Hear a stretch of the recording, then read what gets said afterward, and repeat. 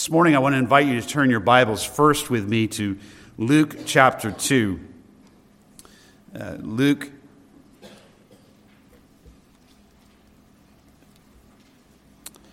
chapter 2, and I want to begin this morning in just a moment with prayer. We're going to launch off of our thoughts in Luke chapter 2, and then we're going to go to one particular Old Testament passage where we're going to be this morning. Let me begin with prayer.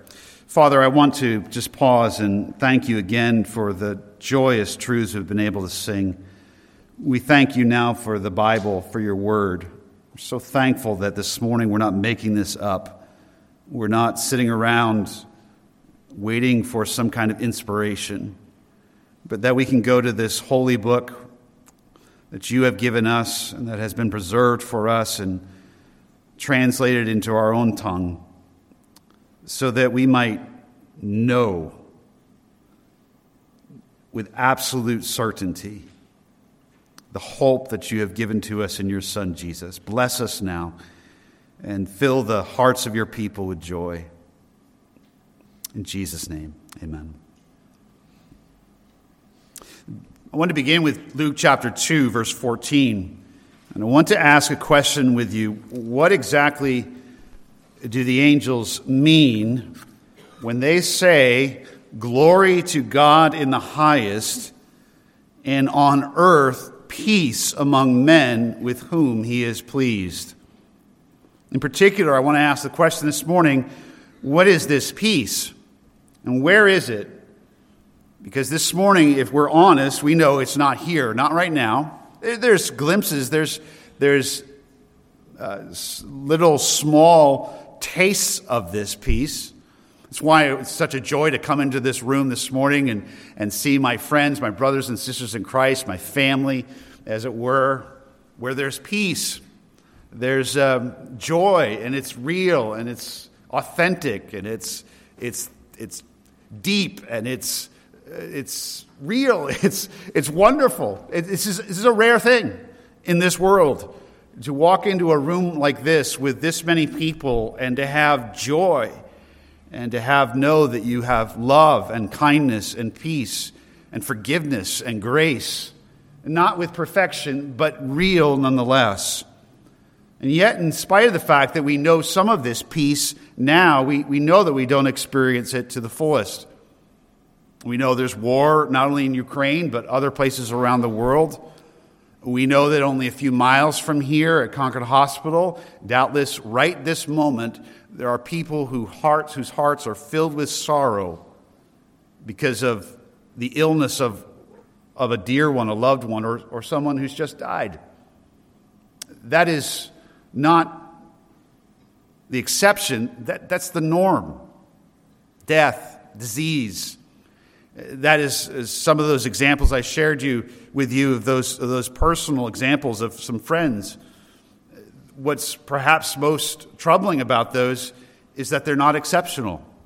We live in a world where you get those kinds of reports and your heart is downcast and you're saddened.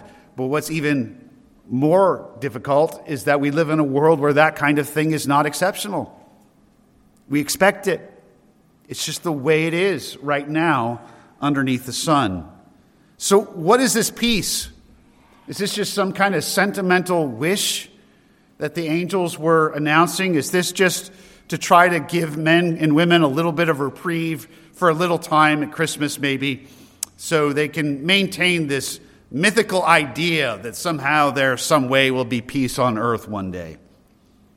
It's not mythical. And they're not being merely sentimental. They are serious. They are heavenly serious. They are rejoicing, and they are announcing that with the birth of this baby, there will be on earth peace among men with whom God is pleased. It's astonishing in light of the absence of peace that we have right now, the conflict we have in families, in businesses, between employees and owners and governmental parties. I mean, can you imagine announcing this in our capital of our United States, and between the different Republican, Democratic parties, and peace there? Are you kidding me? The angels are serious. Peace on earth. So what do they mean by this? The question is even heightened when you consider that biblical peace is more than mere absence of conflict. Biblical peace stems from this Hebrew word and concept, shalom. You know that word, shalom. And it's not just the absence of conflict. It doesn't mean there's no more wars. It means that, but it means more than that. It means life and abundance and happiness and joy and food and dancing and singing and health and happiness. It really means that. Shalom is a quality of life.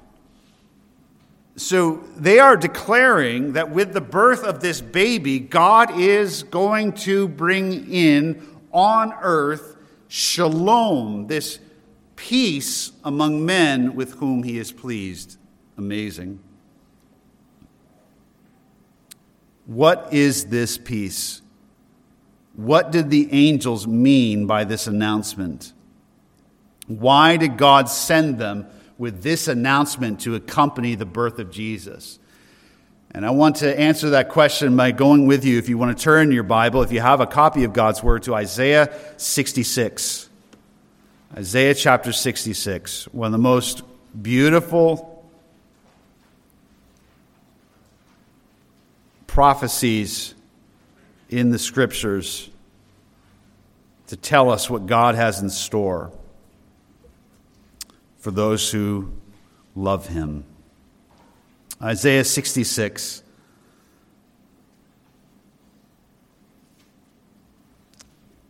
I want to begin in chapter 66, verse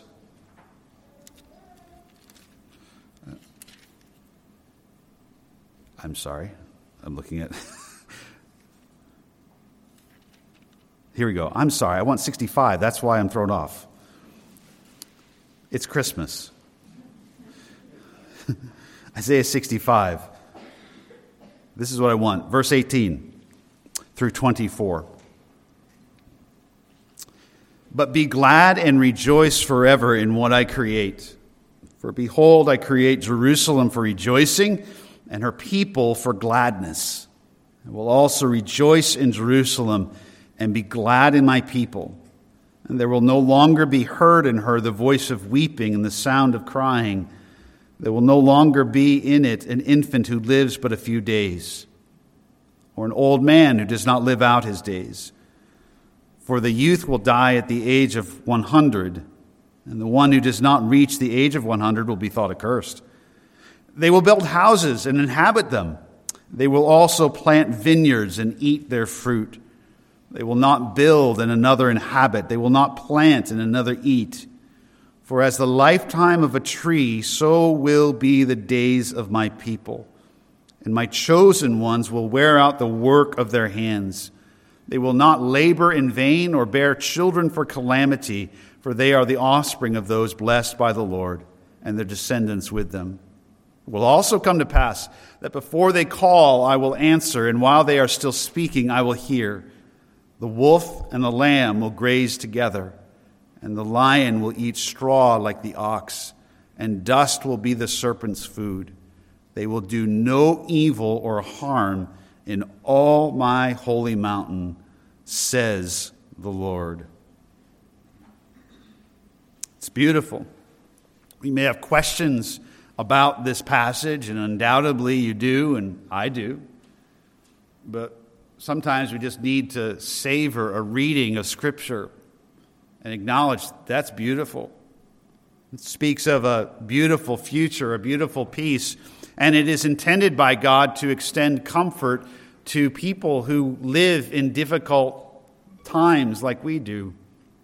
This whole section in Isaiah began all the way back in Isaiah 40 with comfort, comfort my people. In the Bible, God gives little prophecies of the future that are like windows They're like windows in which we are to look into with childlike wonder to understand what's in store in the future. And before I just want to walk down through this and make some observations this morning. But I want to set it in context this morning. In terms of this time of year, we are accustomed to, and we generally think it's wonderful, that children are filled with anticipation. Not just of Christmas and opening presents this morning. Maybe this morning you already did. Maybe you're going to be a little bit later.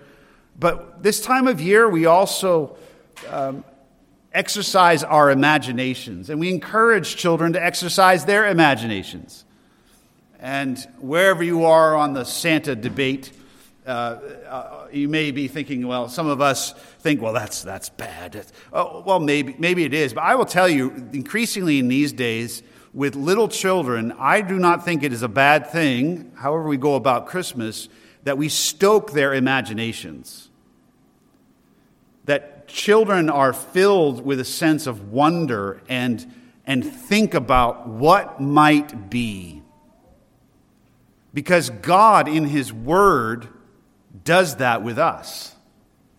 And yet many of us even we who profess faith in Christ, have become essentially Orthodox Scrooges. We have essentially come to an understanding of the Christian faith. I understand that Jesus is God's Son. I understand that I'm a sinner. I understand that I need to be saved and reconciled to God. I believe in Jesus Christ. I'm forgiven of my sins. I'm reconciled to God. But that's about it. I know it's good, but I don't have much hope more than that, except I guess I'll go to heaven someday. And for so many Christians, that's about the extent of their hope. And that's just wrong. Because God has given in His Word numerous passages that He intentionally stokes the fire of the imagination of the hearts of His people. He wants His people to listen to what He's told them about what He has in store for them. And like little children looking through a window at something beautiful and glorious beyond what they could imagine, God wants His people to look in the Scriptures and to let their minds anticipate and their hearts be full of what will it be like. There's nothing in here that God says, well, just hang in there, I'll be around eventually. God intentionally tells His suffering people, this is what I'm going to do for you in the future. And this is serious. This is serious because the people that Isaiah is preaching to, they are in the shadow of the Assyrians and the Babylonians. And I can't even tell you this morning in this audience what Assyrians and Babylonians tend to do to their enemies. It's brutal. And what they do to men and women and to boys and girls. They live in the same world that we live in. A world of death, a world of violence and threat, of disorder and chaos and evil and oppression. And it's into this world, to these suffering people on the threshold of being overrun by the Babylonians, hauled off into exile, that God gives them these words of hope. And if these words of hope are not real and concrete, that is not just a mistake, that is cruel. How cruel it would be of God to record such words in His Scriptures for people who are about to undergo such trying difficulties, to stoke their hearts with hope, only for it to be generally just this, well, it'll work out in the end and heaven will be nice. It's not that. It's not what He recorded in His holy word. I want to tell you a general principle. And this is why I was thinking about this the last few days. I was thinking of these people I love, and I know that they believe in God's glorious future, but I was just thinking in a fresh way how important it is for Christians to have clear in our heads and our hearts what it is that God has in store for us in the future.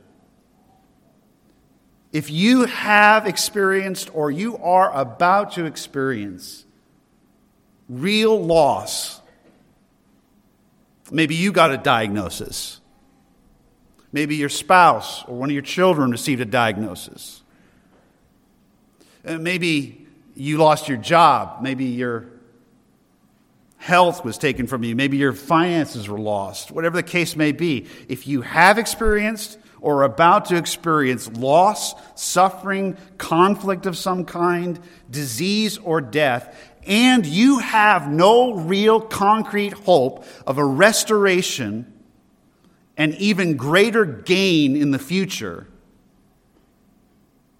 no wonder you're overcome with despair and sadness. And why wouldn't you be? Why wouldn't you be depressed?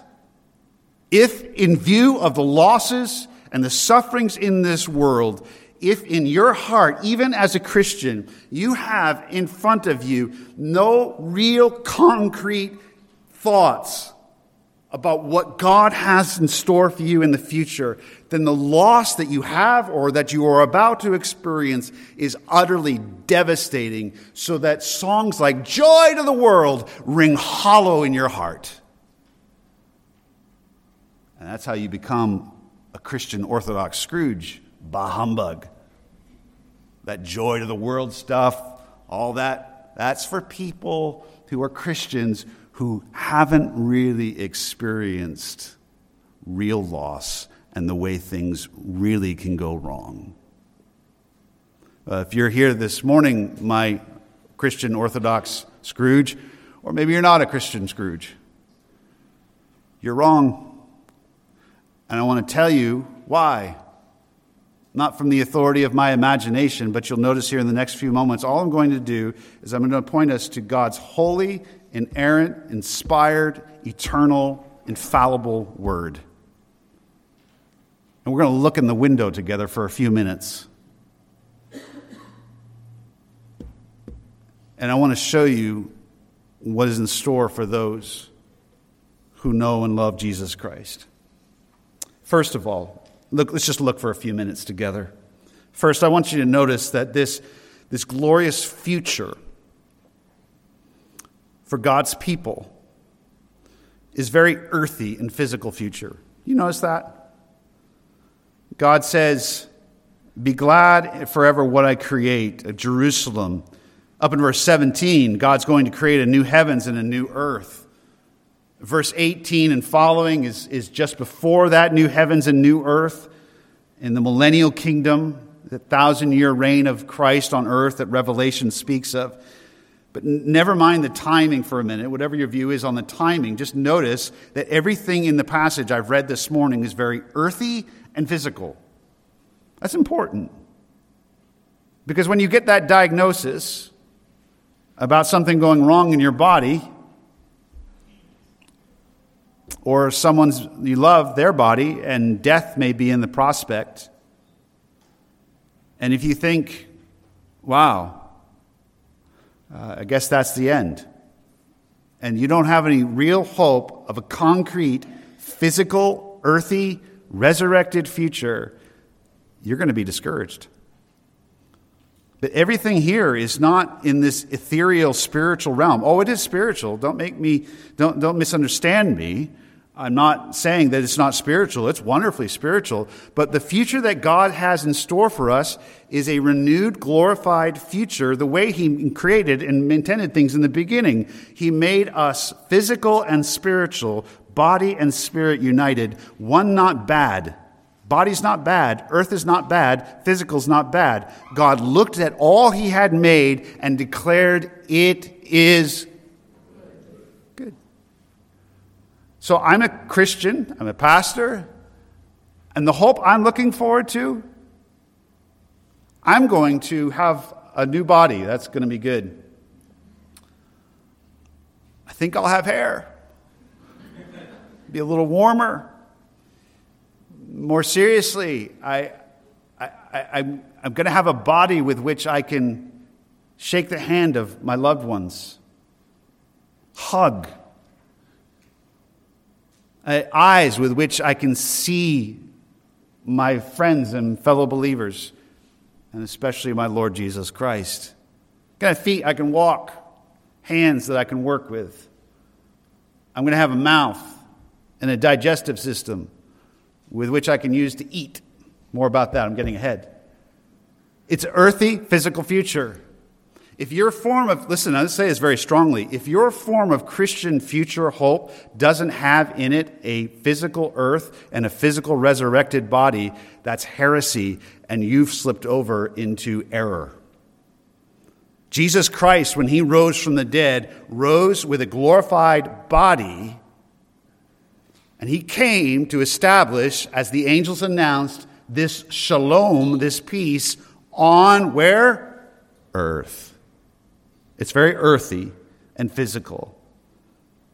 I'm emphasizing this because I think that many Christians have laid hold of a lie that somehow, not only that we are spiritual, but they somehow laid hold of a lie that somehow physical is bad. And all we're going to have for the future is like ghosts floating around in heaven. The biblical gospel is the kingdom of God in Christ on earth. Heaven and earth united. Secondly, I want you to notice there's a beautiful city, Jerusalem, verse 18. Behold, and be glad and rejoice in what I create, for behold, I create Jerusalem for rejoicing. Jerusalem is the capital city. It's not the Jerusalem we know today. It's going to be in that location, those coordinates, but it will be renewed. It will be the city, as the scriptures say, of the great King. Capital city of the Lord Jesus when he reigns on this earth. And as the capital city, it'll just be representative of the life and the peace and the order that will extend over the whole earth. Now, we're country people, most of us here. That's why we live here. We don't live down in Boston. It's nuts down there. It's crazy.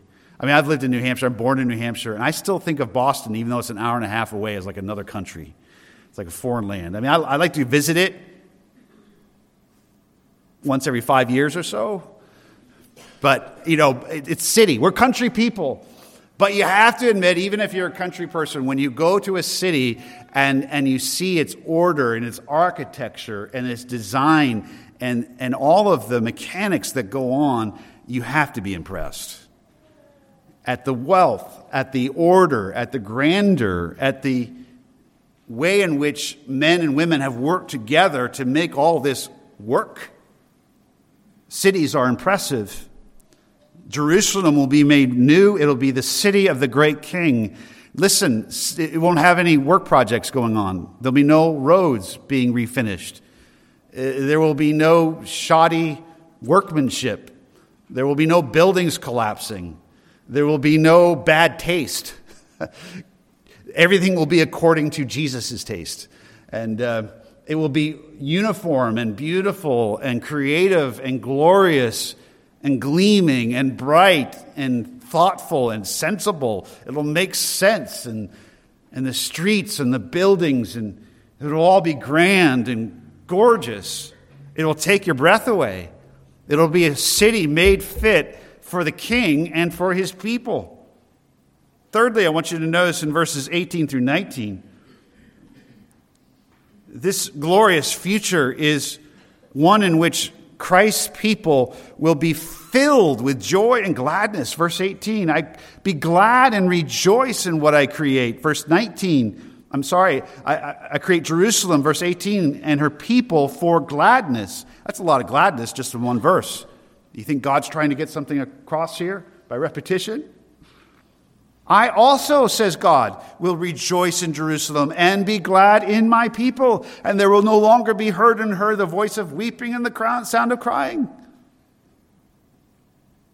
We tend to be aware of whether they're movies or films, Christmas films, or Christmas books or Christmas scenes, and we see these beautiful cities. Maybe it's the North Pole, maybe it's Santa's capital, and there's elves. But everybody, for the most part, is happy there, and they're smiling, and they're working together. And well, that is imagination. That's not real.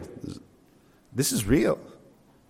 A city inhabited by untold numbers of people who are full of gladness and joy. Think of it.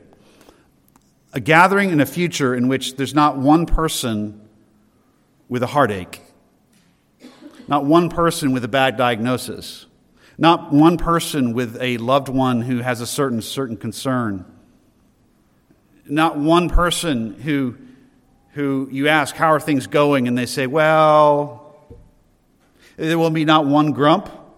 There will be not one person sad or depressed. There will be no one with an aching heart, because there will be no weeping or crying, not because it's not allowed, but because there will be no reason for it. It's our hearts, our minds can't even hardly think of it, but God wants us to. God wants us to imagine a room full of people who are just full of pure joy and gladness with no sorrows in their hearts because of what he's done in his Son, Jesus Christ.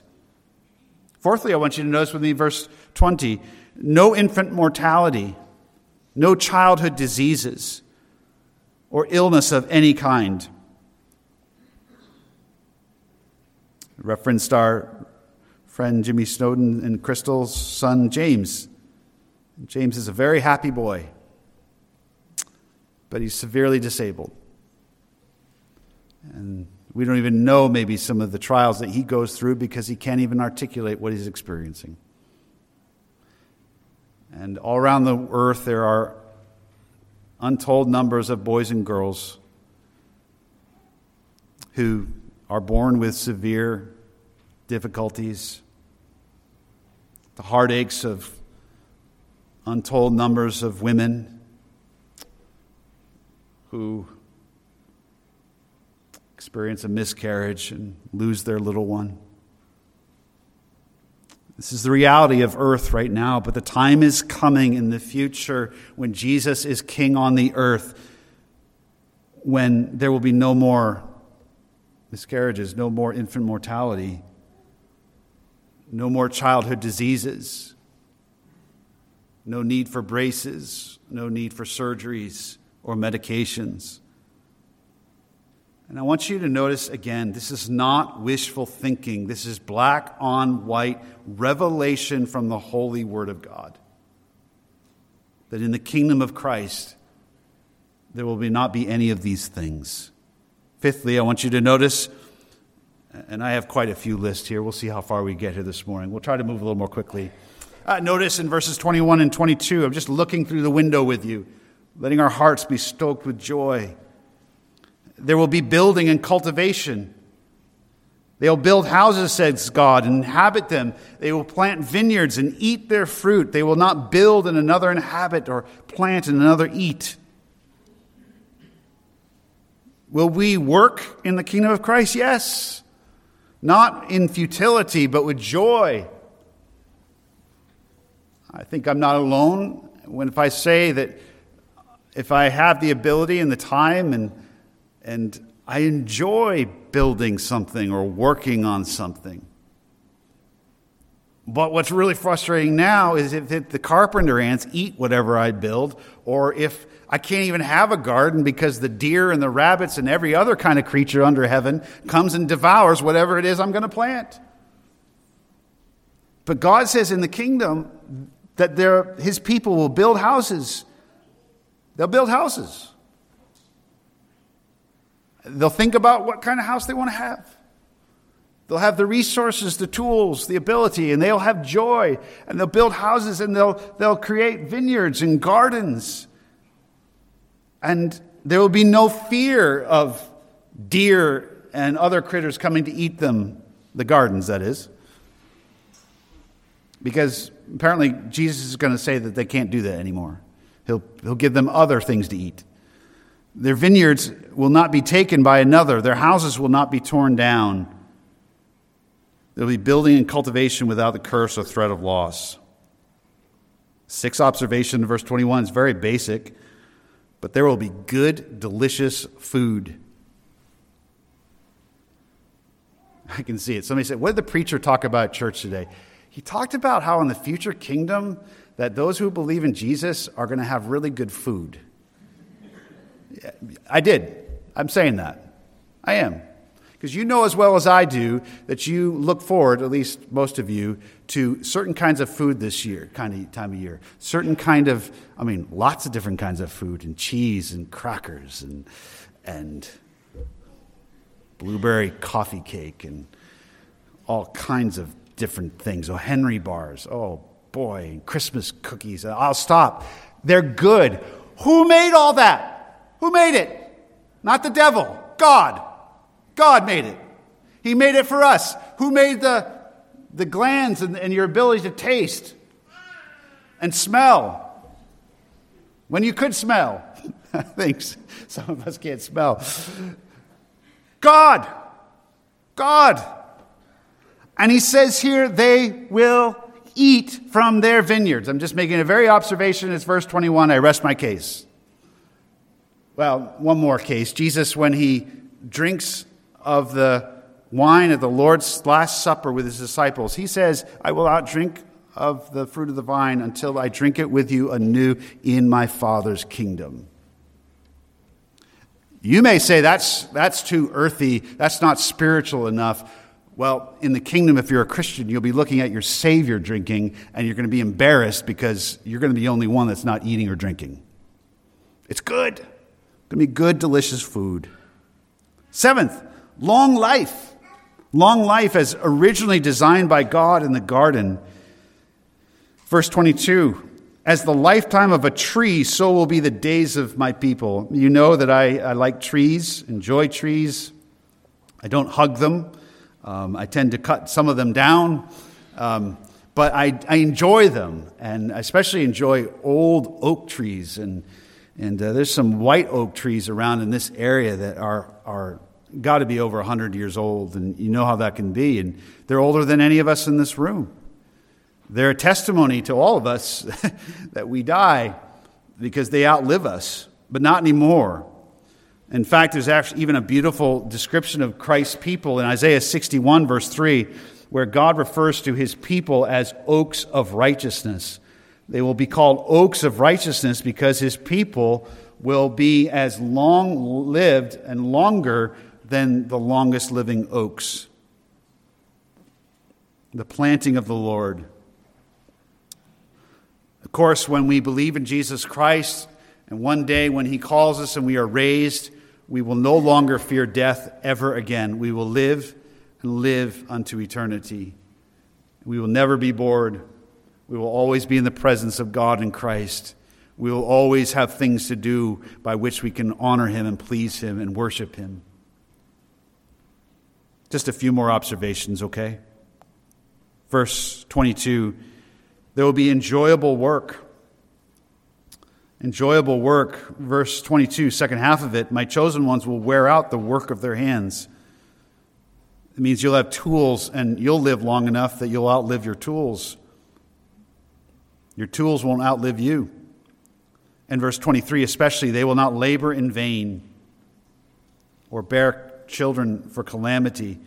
In our occupation and in the kingdom, when during that millennial kingdom, when there still is marriage and when there still is little ones being born, I know you have questions about that, but there will be no loss there. But there will be work. There'll be wonderful work. And sometimes we wonder, some people have this idea it'll be streets of gold and just one perpetual worship service where you're doing what you're doing right now and just sitting. And somehow, especially for the kids here this morning, church for unto eternity just does not seem all that exciting, if we're honest.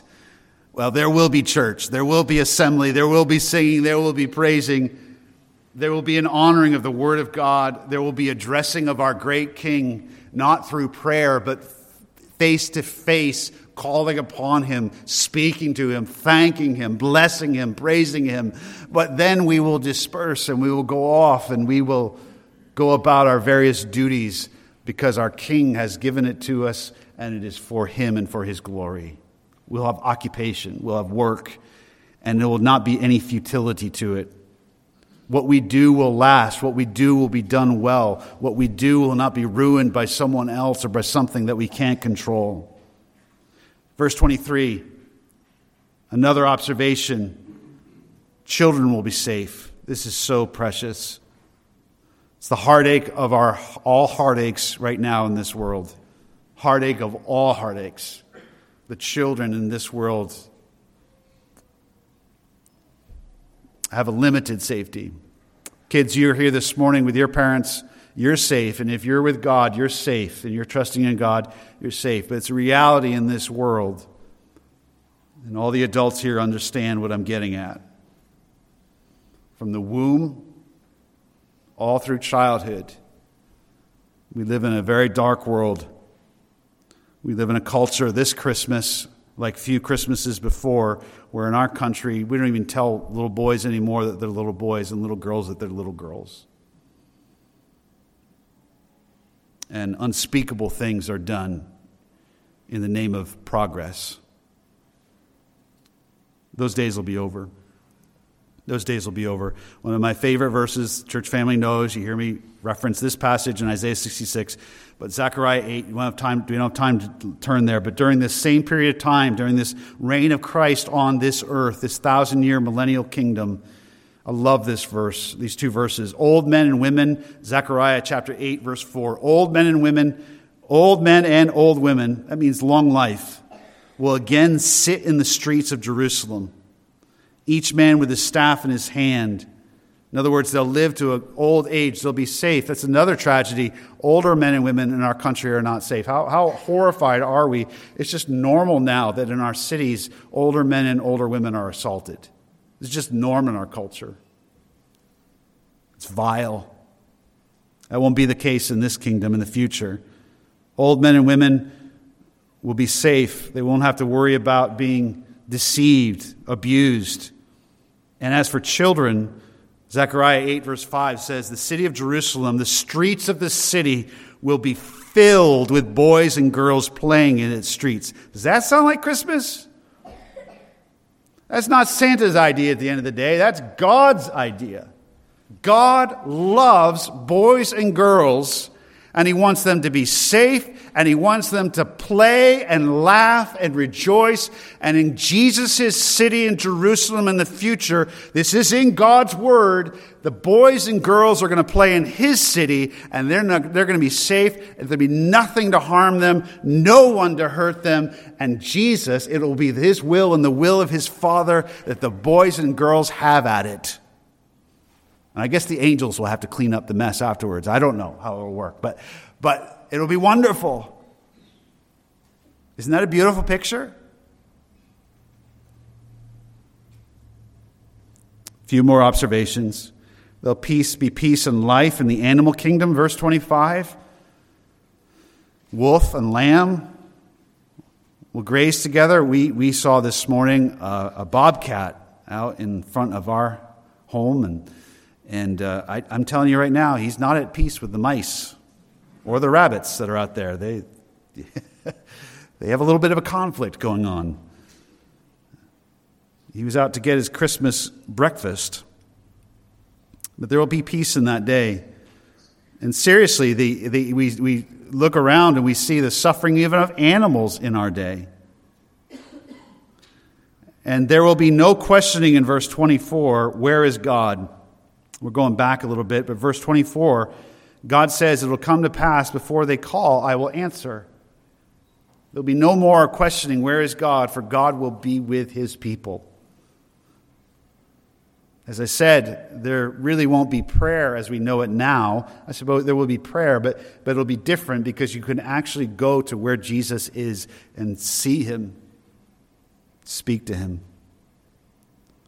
Lastly, this morning, verse 25, they will do no evil or harm on all my holy mountain. That's a reference to Jerusalem, the city, and the whole earth will be the Lord's. It'll all be His kingdom, the kingdom of God and the kingdom of Christ. No evil or harm. There's enough evil and harm just in this one town or in this one county alone that if we knew of it this morning, it would disgust us. When Jesus comes and He's king over all the earth, no evil, no harm. This, to come back to Luke chapter 2, this is what the angels meant when they announced an on earth peace, shalom, among men with whom God is pleased. We recognize that this is not yet come, but God sent his Son, and Jesus lived among us and died for us and rose from the dead as the first installment of his work as King and Savior and bringing in the fulfillment of this beautiful picture. It's still coming. And when I hear of friends who have cancer, and when I think of the possibility of the brevity of my own life or my loved ones, this is what I think about. I'm serious. My mind drifts to passages like this because that fires my heart that whatever loss I experience here and now, it pales in comparison to the gain that is set before us in Christ and in his kingdom. Believers in Christ ultimately cannot lose anything, ultimately. All is gain. What Christ has in store for us, what God has in store for us, is wonderful beyond telling, and we need to exercise our biblical imagination a little bit more. Let our minds wander to the goodness and to the joy and to the safety and to the health and the love and the peace of those days which are coming. For the kingdom of Christ is coming. There's only one question left this morning. There's no question as to what this peace is. It's this biblical peace. And we've only looked at one passage that speaks of this future blessed peace on earth established by Jesus the King. There's one main question left, though. Just who are these men with whom God is pleased? Did you notice that's what the angels announced? Peace, and on earth, peace among men with whom God is pleased. Well, the answer to that can be found also in Isaiah 66.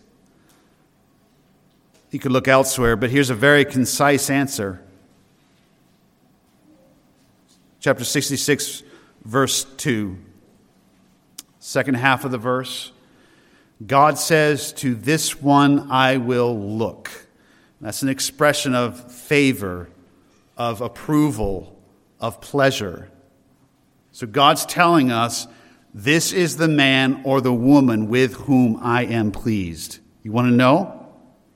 You want to know who is the man or woman with whom I am pleased? Who is the man or woman who will receive and experience this peace on earth? Who will enter the kingdom? Here it is. To this one I will look, to him who is humble, contrite of spirit, and who trembles at my word.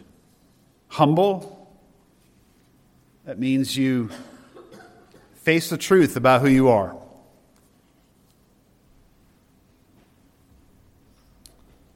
You're made by God. You didn't make yourself. You're a creature. You're not the creator. You are made in the image of God. You don't make God up. God made you up. He is God. You're not. He is the owner. He has the right to determine how you live and how I live. And none of us have lived as we ought. We are all sinners. Humility. Contrite of spirit means recognizing that I have sinned. Giving up the game of trying to present myself as better than I really am. Contrite of spirit means that you recognize your sin and you allow your heart to be broken over it. And thirdly, who trembles at my word. What does that mean? That what God has revealed to you in his holy word, you believe it. You tremble at it because it's the word of God. And if God so loved the world that he gave his only Son, that whoever believes in him should not perish, but have everlasting shalom, life and peace. Recognize you need that humility. Recognize, contrite of spirit, that you're a sinner, that it was necessary that Jesus die on the cross for your sins, and that if God has promised that all who believe in Jesus Christ as he has promised are forgiven of their sins and given the guarantee and absolute certainty of experiencing the kingdom of God, this peace on earth, in faith you believe it. You tremble at his word with joy. Let's pray. God, may that be found among us this morning. May we be humble, contrite of spirit, and may we tremble at your word. I pray this morning that the hearts of the boys and girls here this morning will be fired up with thoughts of how wonderful the kingdom of Jesus will be, that they will trust in Jesus. And I pray for those of us who are older, men and women, maybe some of us who trusted in Jesus a long time ago, but we've lost sight of the good that you have in store for us, that you've revealed in your word. Forgive us, our Father, for not trembling at your word and not taking your scriptures at face value, for forgetting the things that you've revealed to us. And as we confess our sins, we thank you that you're faithful and just to forgive us and to cleanse us from all unrighteousness. And that the most God-honoring thing that many of us could do this morning is confessing our sin, is now in faith to let our hearts and our minds be filled with wonder and anticipation of what you have in store. Jesus, we love you. What a great Savior you are. We are sorry and we grieve that you had to suffer so, but we know you did it willingly to bring in the kingdom and to bring into the kingdom those who are your own. We want to be yours. We pray this morning that if there's any here who have yet to trust in you as Savior, I pray, Lord, for that dear one, that today they will humbly confess their sin, need for a Savior, and trust in you, Lord Jesus, to be saved from judgment and to receive the hope of a wonderful, glorious future with you in your kingdom. We thank you. And we ask this in your name. Amen.